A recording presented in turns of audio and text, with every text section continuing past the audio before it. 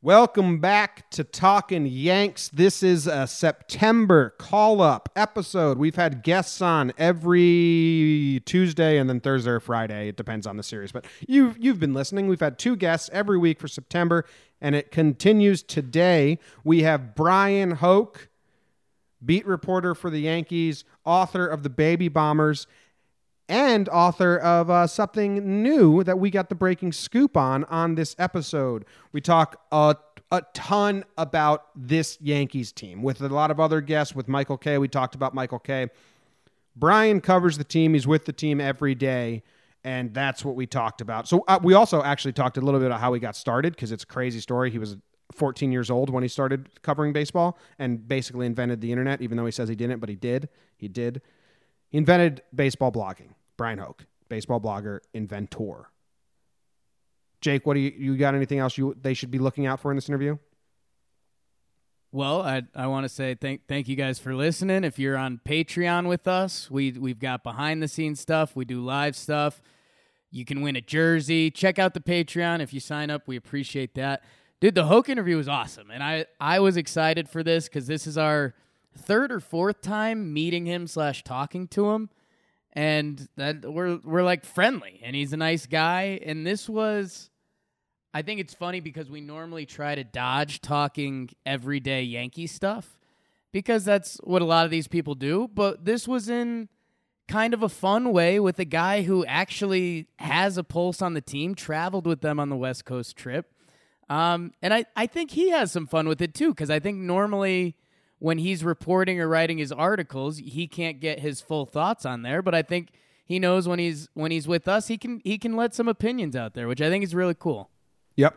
So look out for a great impression. Did you say that as well? Oh, I mean, if you want an impression of a Yankees great that Bryan Hoch didn't even realize he was doing, I think the kids are saying, I'm here for that.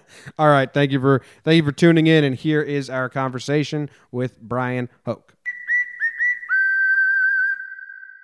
We are joined now by Bryan Hoch, like Coke. I say that every time I say your name now. I can't control it, but it is a good reminder. Thank you very much for joining us again, Bryan. Last time we talked to you was spring training, so it's been almost the whole season in between.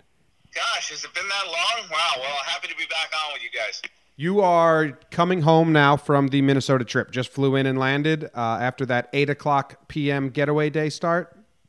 I am, and boy, are my arms tired. Yeah, right. Yeah, it's a tough trip for the Yanks, huh? Yeah, we record the podcast after every last game, and so when they saw it was 8 o'clock, I was like, come on, that's terrible. I hate those. I'm sure you guys have your reason for hating them as well. What was the vibe after almost getting no hit? Was it noticeably different or status quo? Well, I think that there's frustration in that room. Obviously, this is not going the way they want it to. I think that they're well aware that Oakland is nipping at their heels here, and I think the last thing that they want to do is have to get on that plane, leave Fenway Park, go fly 3,000 miles to play a win-or-go-home game against the A's at the Oakland Coliseum, which, by the way, the last time they were there, it didn't go that great either. I think that you look at their recent history in that ballpark, and it has not been a cakewalk. So I think there's no guarantee they'd be coming back to play in Boston. They could be coming back to New York to clean out their lockers. So I think that it's really unfathomable to think that it's gotten to this point, but it has. As Dave Robertson said, look, how many games do we have left? And the answer is 16, I believe. 1 game lead, so they've got time. So I think that, but they obviously have to get it in gear here, and no amount of Aaron Boone saying, hey, we got to play better. He's been saying that for quite a while. Hasn't really worked, and I think that anytime you go into Minnesota, play against a team that obviously is looking at golf excursions and vacations for the winter, they really don't have much to play for, and you lose 2 out of 3. That's not a good sign for a team that has World Series aspirations. No. Yesterday was pretty kind of like, I think the nail in the coffin for the oh shit, we do have to worry. This is getting a little bit daunting and panicky. I think it really hammered itself home, losing 2 of 3 to Minnesota and almost getting no hit. But Less on the Yankees, more about you real quick. How is being a father of a second child? How's that going? It's busy. Between that and working on some other projects and covering the Yankees, by the way, there hasn't been a whole lot of time to sleep. So it's been busy, but I don't expect anyone to feel bad for me. I think that it's a great time. We're really enjoying it. I can't wait to get home and see the little girl. And it's been a really long trip because this one started all the way out in Oakland, and we went to Seattle and Minnesota. I don't need to recap it for you guys, but the 3-city trips are tough, especially when you have people at home waiting for you. What other projects are you working on, Brian? Is it something for Yankee Land? Is it something you can tell us? What do you got going? I haven't told anyone yet, and I realized I just backed myself into a corner here. So I guess going to get the scoop. Mark Feinstein and I are working on a book 10 years later, catching up with every member of the 2009 Yankees. So we've been kind of going down the roster, and we've gotten all those guys and the coaching staff, just kind of catching up with a lot of them, their memories of that season.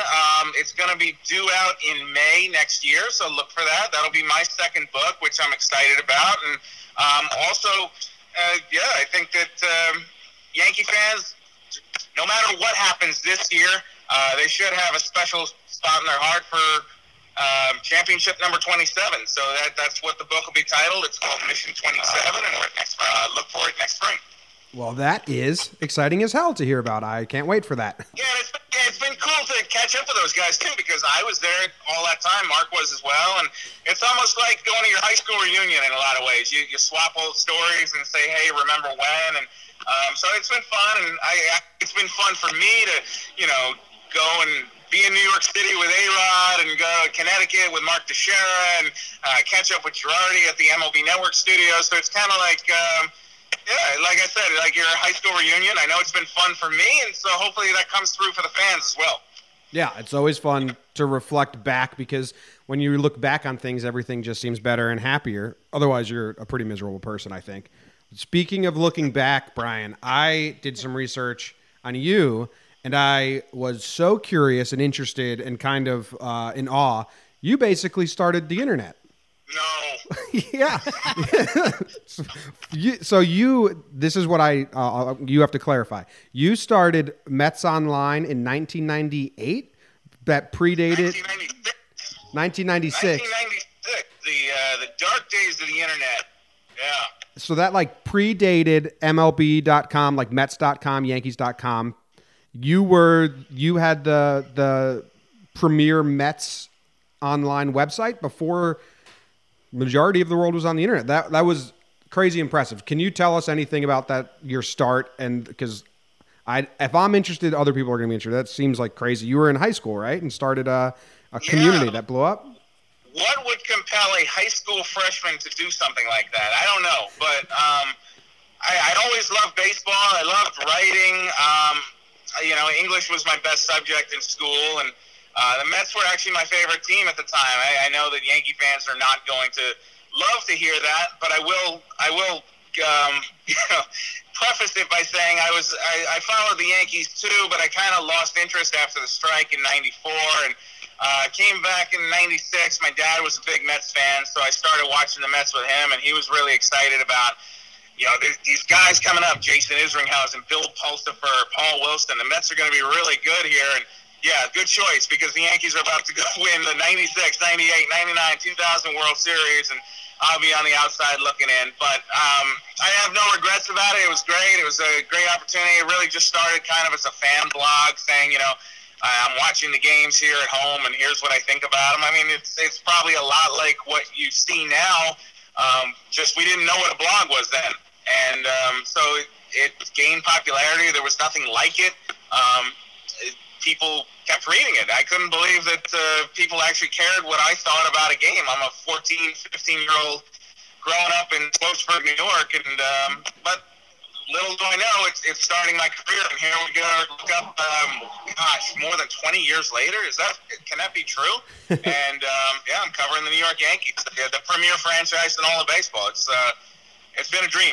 I don't think any Yankee fans will hold it against you now that you're writing, the Baby Bombers and the 2009 Yankees book. I think we got the best stuff. But that was so wild to me. 96, that's early for internet times. And then you went to college and you had people like writing under you, writing for you on the site, right? Yeah, I did. And that's basically how I knew this was something I wanted to pursue. I wasn't paying anybody. It was just kind of, I wasn't getting paid. So it was, hey, if you want to write about baseball and you want to do this, sure. Yeah, of course. I'll take all the help I can get. And so it started leading to opportunities. I started working. I actually interned with the Mets. First week I was out, they offered me an internship, unpaid. Said, come in, you want to see how it really works? They had Mets.com going at the time. So I graduated high school, and a week later I'm at Shea Stadium with a press pass around my neck, and actually got to see the whole 2000 playoffs, the World Series. I was there when Piazza flew out to Bernie in center field. I remember being in the offices, and everybody was yelling because that ball came off the bat, and you thought that Piazza got it. And so obviously all the Mets employees in there are thinking that, the Mets just tied the game, and then I very quickly realized that ball was not leaving. It was going to fall into Bernie's glove, and that was the end of that. So just really cool memories. I've gotten to see a lot of cool stuff as a result of it, and it's certainly not a path I don't think anybody could replicate today, but I got very lucky. I was in the right place at the right time a lot of times.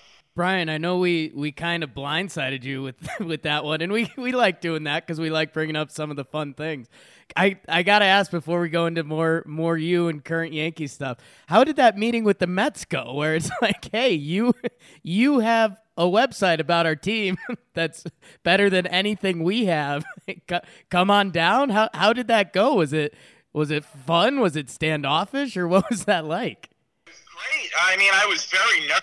I'm 17, 18 years old. I'm wearing a suit that's probably a little too big for me. I went to Shea Stadium. I brought Dad with me, and he waited out in the offices, and I went in, and it was a great guy named Tom Keenan there, and he was running the website, and he basically said, hey, we've been looking at what you're doing, and if you want to see how we do it on our side, we'd be happy to have you for the summer. We can't give you any money, but I didn't need any money. I get to go to ball games for free. Like that sounds fantastic. And I said, yes, say no more. I will be here. I just got to finish up at school first, and but then I'll be here every single day. And so, I mean, what a great opportunity to kind of see how baseball worked from the inside, and just get to meet some of those people. And I remember the first time I walked into Bobby Valentine's office, I actually got lightheaded.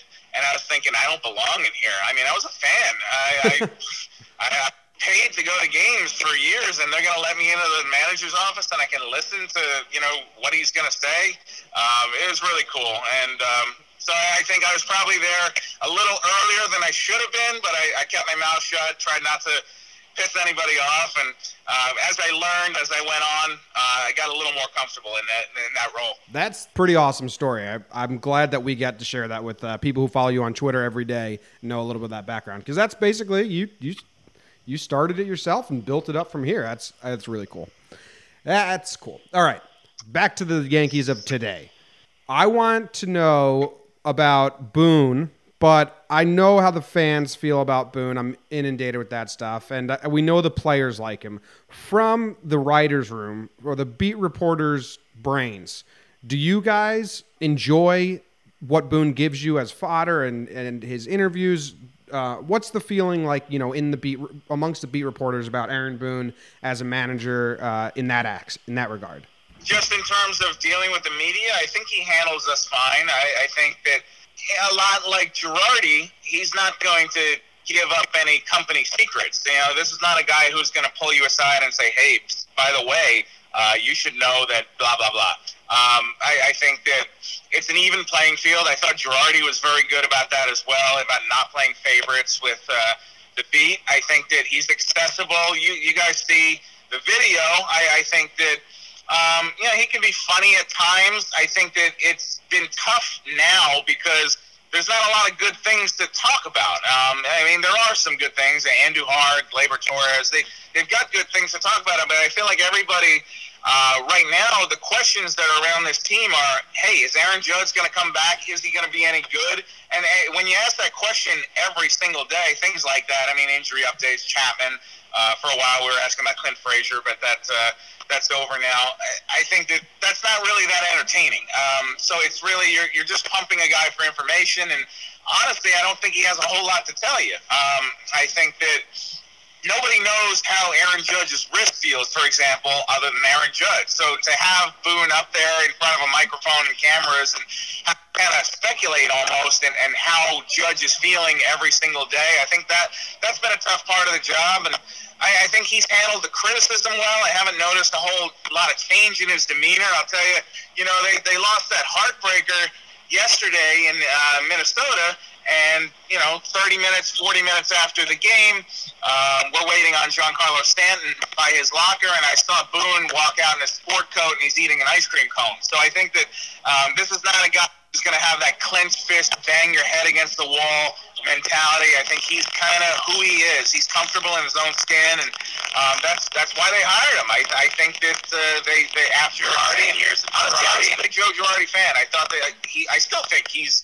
one of the best managers in baseball. I think that if I had a team, I'd hire Girardi, but they wanted a change. They wanted somebody a little more easygoing who wouldn't make the young players nervous, and I understand that, and I think Boone has filled that part of the job at least.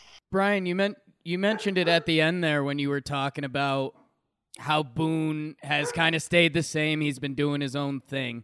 The last time we talked to you in spring training, you mentioned how Girardi, during that 500 stretch of last season, it kind of wore thin on him a little bit. It kind of wore on the team a little bit. Have you seen any of that? I mean, they're playing above 500 ball. They haven't had a hot streak since kind of mid-June. Have you seen any of that around the team?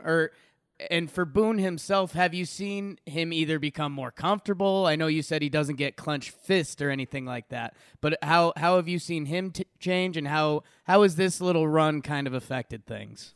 I actually think he's handled this pretty well. I think that it's all new to him still, so it's a learning experience. I think that there are probably some things that have caught him off guard during the course of this year. I think that he probably expected that he was going to have some difficulty and it would not just be a smooth sailing coast to the postseason. But, we're all looking at this here at, ground level, and we're saying, the Yankees have lost X number of games. I think it's 8 out of 16. They're to their last 16 games, I believe.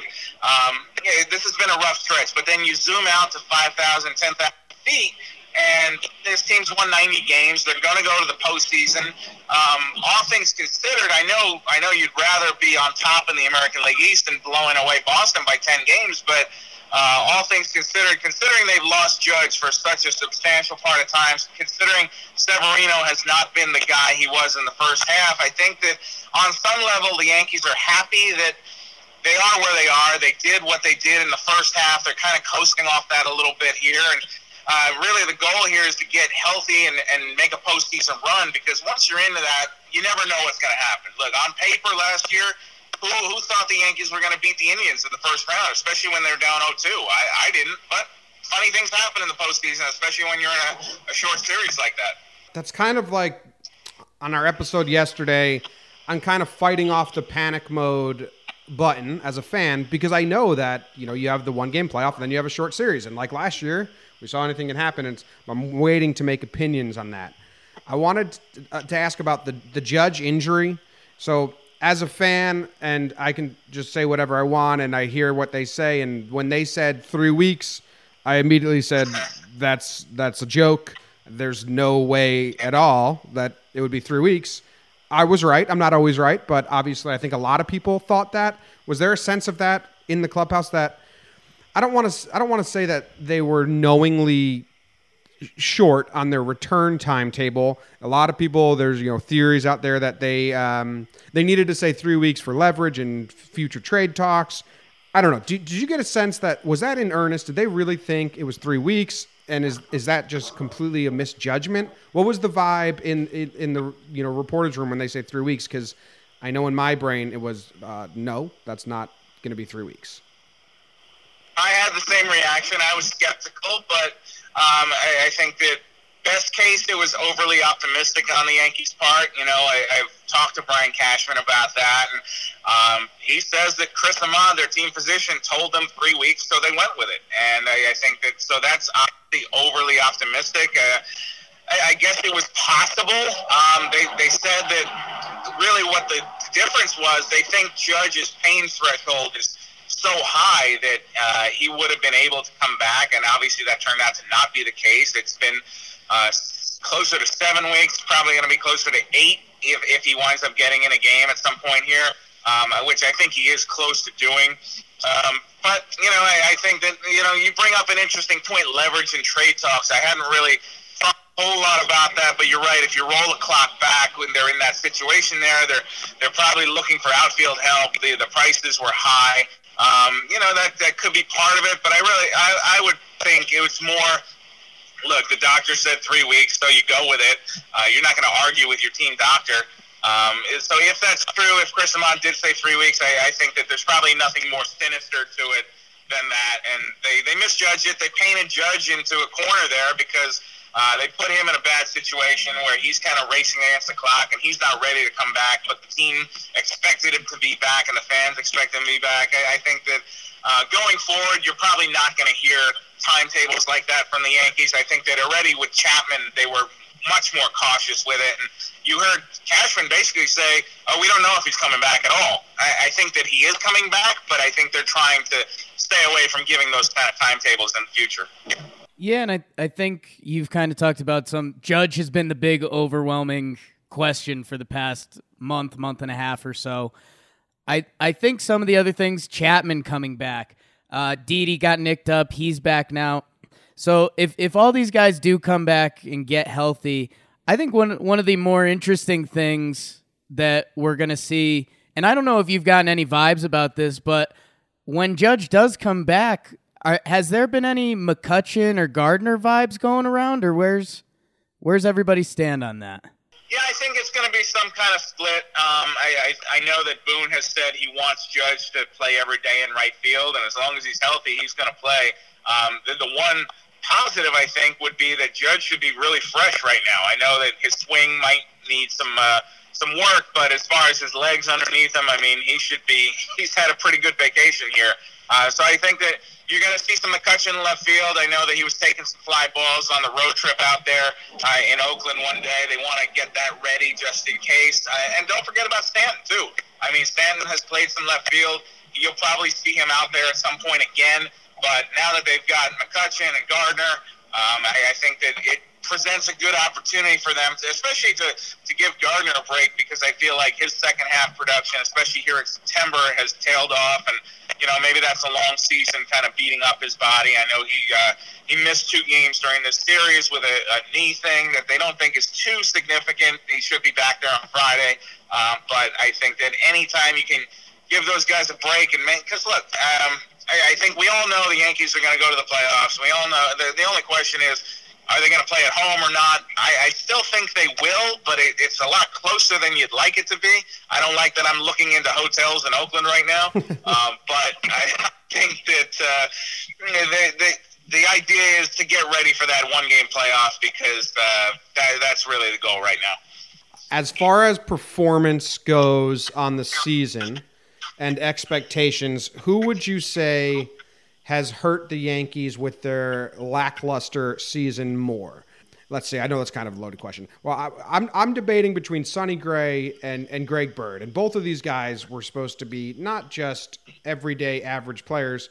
The expectations were that they were going to help excel this team forward. Sonny was going to have a great year and be, a number 2 or 3, and Greg Bird's going to be the first baseman of the future, and both have completely changed to now. People are wondering if they're even going to be a part of next year.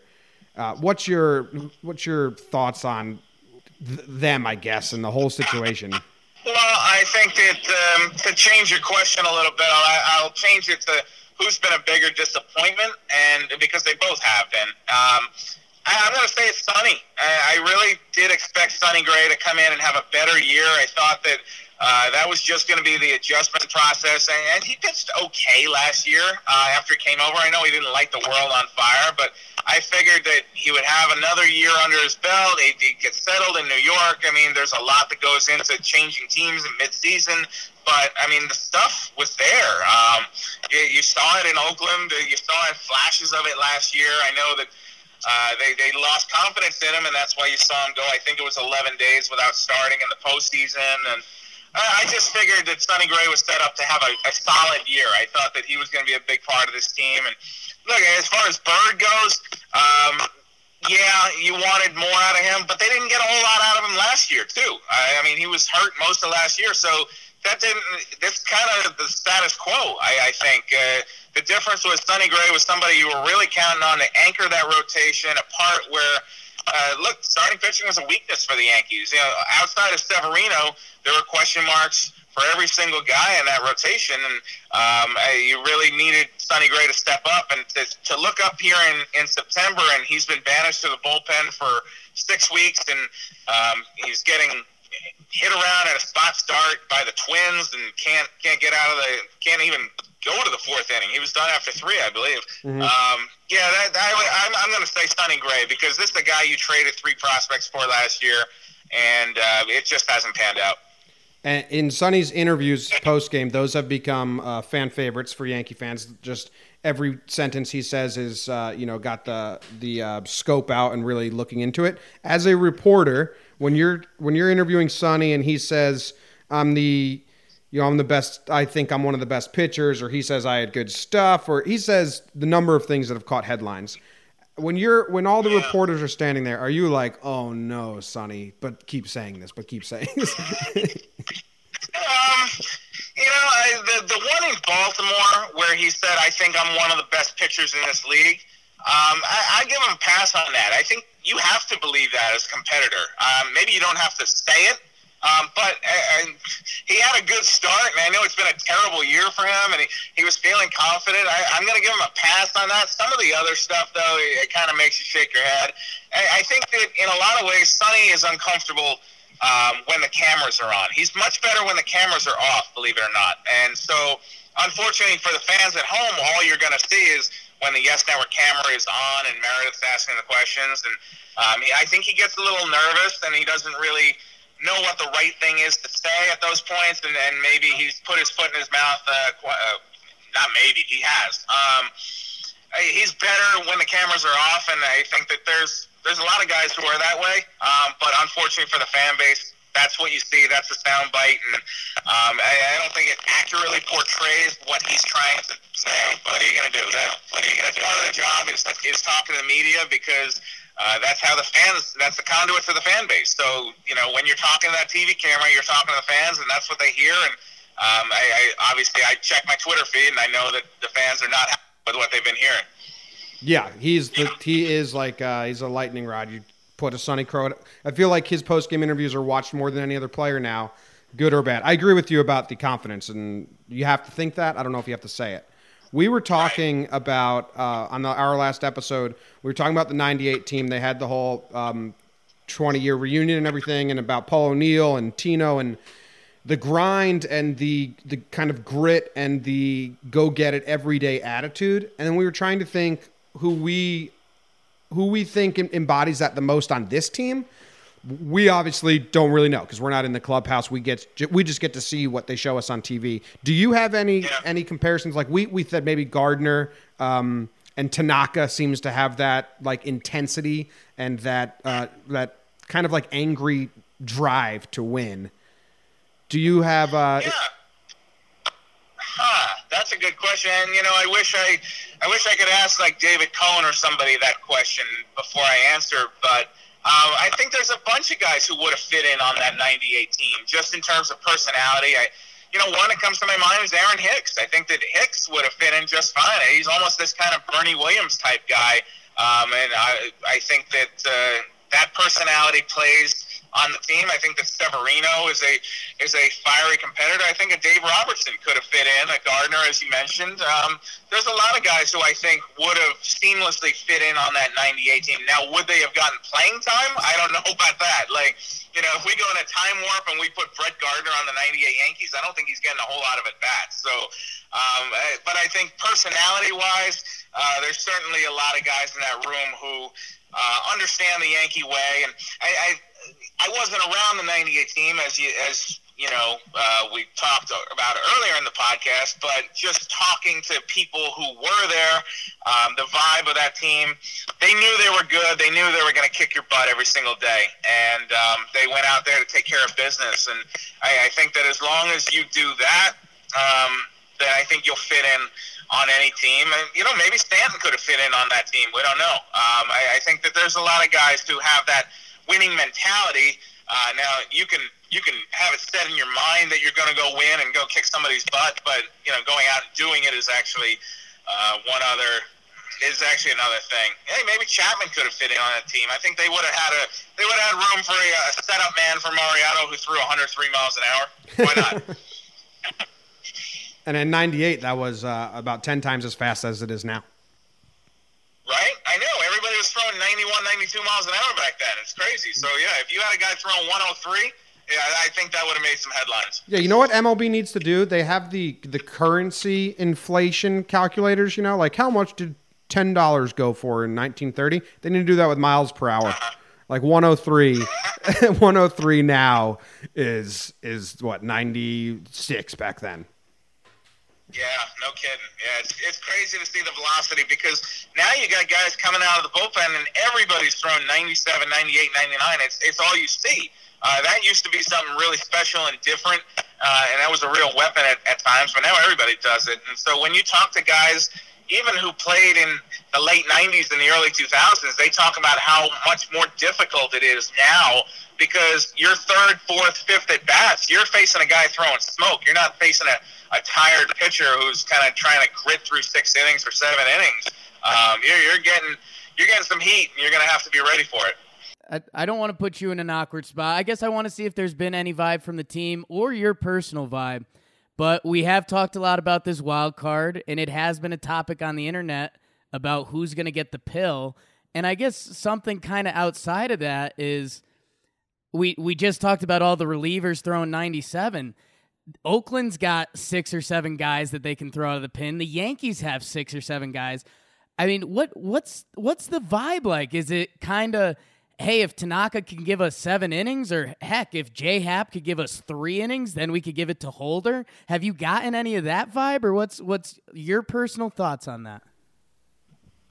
I thought that's where you were going. I thought you were going to ask me if the Yankees would bullpen the wild card game, and I don't think they're going to use an opener, but I think that you'd have a very short leash on whoever you did start. And look, I mean, they got 26 outs out of the bullpen last year in the wild card game against Minnesota. You don't want to have to do that, but you can do it. So I think that, the bullpen is the strength of this team, particularly if Chapman comes back. That kind of lengthens it and pushes everybody back a little bit. I think that, in my mind, I'm thinking that it's going to be Tanaka or Happ for the wild card game, and probably if I had to choose, I'd probably take Tanaka. I think that he's been a big game pitcher. You saw what he did in the postseason last year, and he's your guy. I mean, Happ's been great. But he's also kind of passing through here, and he's only been here for about 10 minutes. So, if it doesn't go well, are you comfortable if you're Aaron Boone going into the offseason knowing that he probably won't be back next year? I mean, he could be. Who knows? But there's no guarantee that you let your season ride on him and it didn't work out. I don't know. I mean, it's a tough call. I think that, in a perfect world, the Yankees would want Severino to go out there and dominate. But unless they're sure it's going to be first half Severino, I don't know if you do that. So I think that right now, if I have to guess, I'll say Tanaka starts the wild card game, and they set up Happ and Severino to start when the series gets back to Fenway Park. I guess. I mean, I think that's the great question. There's still 16 games left to decide that, and I think that nothing has been locked in yet. Yep, I'm on the same exact page as you. You use the term passing through for Happ. I use the term inherited wealth for Tanaka. He is more part of the fabric of this team, and it's a weird feeling, but I feel like you want to ride or die with a guy who's been around and done it for you before and is going to do it for you in the future. Even though, and that's not a knock on Hap. It's just kind of a weird feeling that you kind of put words to, and I did too. And I don't know if it's rational or irrational, but that's how I feel about it. Yeah. I just feel like Tanaka's earned it. I mean, he's put in years here with the Yankees, and this is a guy who I don't think any of us have forgotten. He's still pitching through a small tear in his UCL.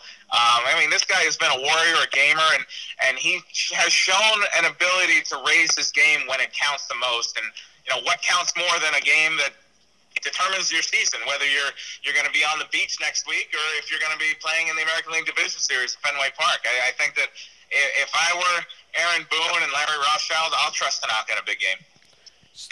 Tanaka, this is going to be odd. Tanaka's post-game Instagrams, I don't know if you've ever seen those, but I have, yeah, sure. They're awesome. Tanaka's wife, there was a picture of him from the last game he was in crying when he was in a jam and then so excited that he got out of the jam. Have you seen the personalities of like that side of Tanaka? Because we see the guy who's so strict with himself and angry with himself all the time. He seems like a really silly guy in the clubhouse. And does that translate, or is he kind of, because I know English is a second language and all that, but is there this really silly side of Tanaka? And if there's not, lie to me and tell me there is.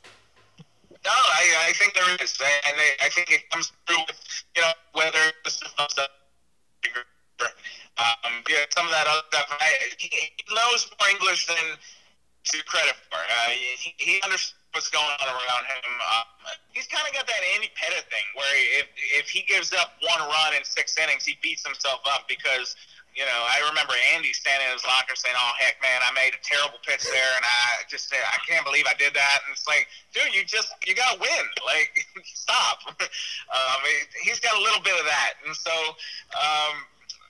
I think that Tanaka has fit in really well with the fabric of the Yankees. I think you used that term earlier, and he's definitely a big part of that clubhouse. Can we call you and interview you as if you're Andy Pettitte, and then we'll just have our listeners think we were talking to Andy Pettitte? Because that was a spot-on impression. I just realized I did that, and I didn't even mean to. And, well, congratulations. So I dropped news, and I dropped Andy Pettitte impersonation on your podcast. And, I don't think I've ever done that before. So that was a good impersonation. That was really good. I was gonna yank your chain and say, well, if we got a couple more minutes, why don't you just run through an impression of everyone from the '98 team while we got you? Yeah, no kidding. All right, I think that's good. We really appreciate you coming on again and talking with us. It's a great conversation. Yeah, of course. I enjoyed it. All right, well, we will be in touch. Hopefully we have some postseason games to talk about. If not, we definitely got to get you back on in the offseason to talk about the book because I need to know more once you're allowed to tell us more. Yeah, great. Yep. Would be happy to. Yeah, thank you so much. All right, thanks, Brian. Thanks for joining. All right, there you have it, Brian Hoch. That was a fun interview. Go follow Brian Hoch on Twitter. You probably already do. I'm excited for that book, Jake. I am. We got a scoop. Yeah, was that the first breaking news? First Talking Yanks scoop. Oh, yeah. Brian Hoch and Feinstein are writing a book. 2009 Pretty Yankees. Cool, though. No, yeah, I'll read that because, it's Yankees. Before we close up, I think you have to do your Andy Pettitte impression now. I think that's how that works. Well, I tell you what, man, I was throwing the ball pretty well out there today. The guys behind me were picking it pretty well. And I don't know. All Yankees moms loves me. So thank you. Yours was more of like a slick oil tycoon. Well, mine was after a really good start. Like he went 7 innings pitched, 1 hit, and he'd say something cute like he'd give the defense all the love, and then he'd be like, "Yeah, wish I didn't give up that 1 hit, but we got the win today, and that's all that counts." Come here, Jorge. When I think of Pettitte like talking, I just think of starting every sentence. Oh man, yeah, it's like it's that Southern thing. It's that slow. I'm an excited Andy Pettitte. When I get going, if I have coffee in me, I go to the South and talk. They'd probably be like, "Oh my god." Oh yeah, dude, you would get some ugly looks. I can talk fast sometimes.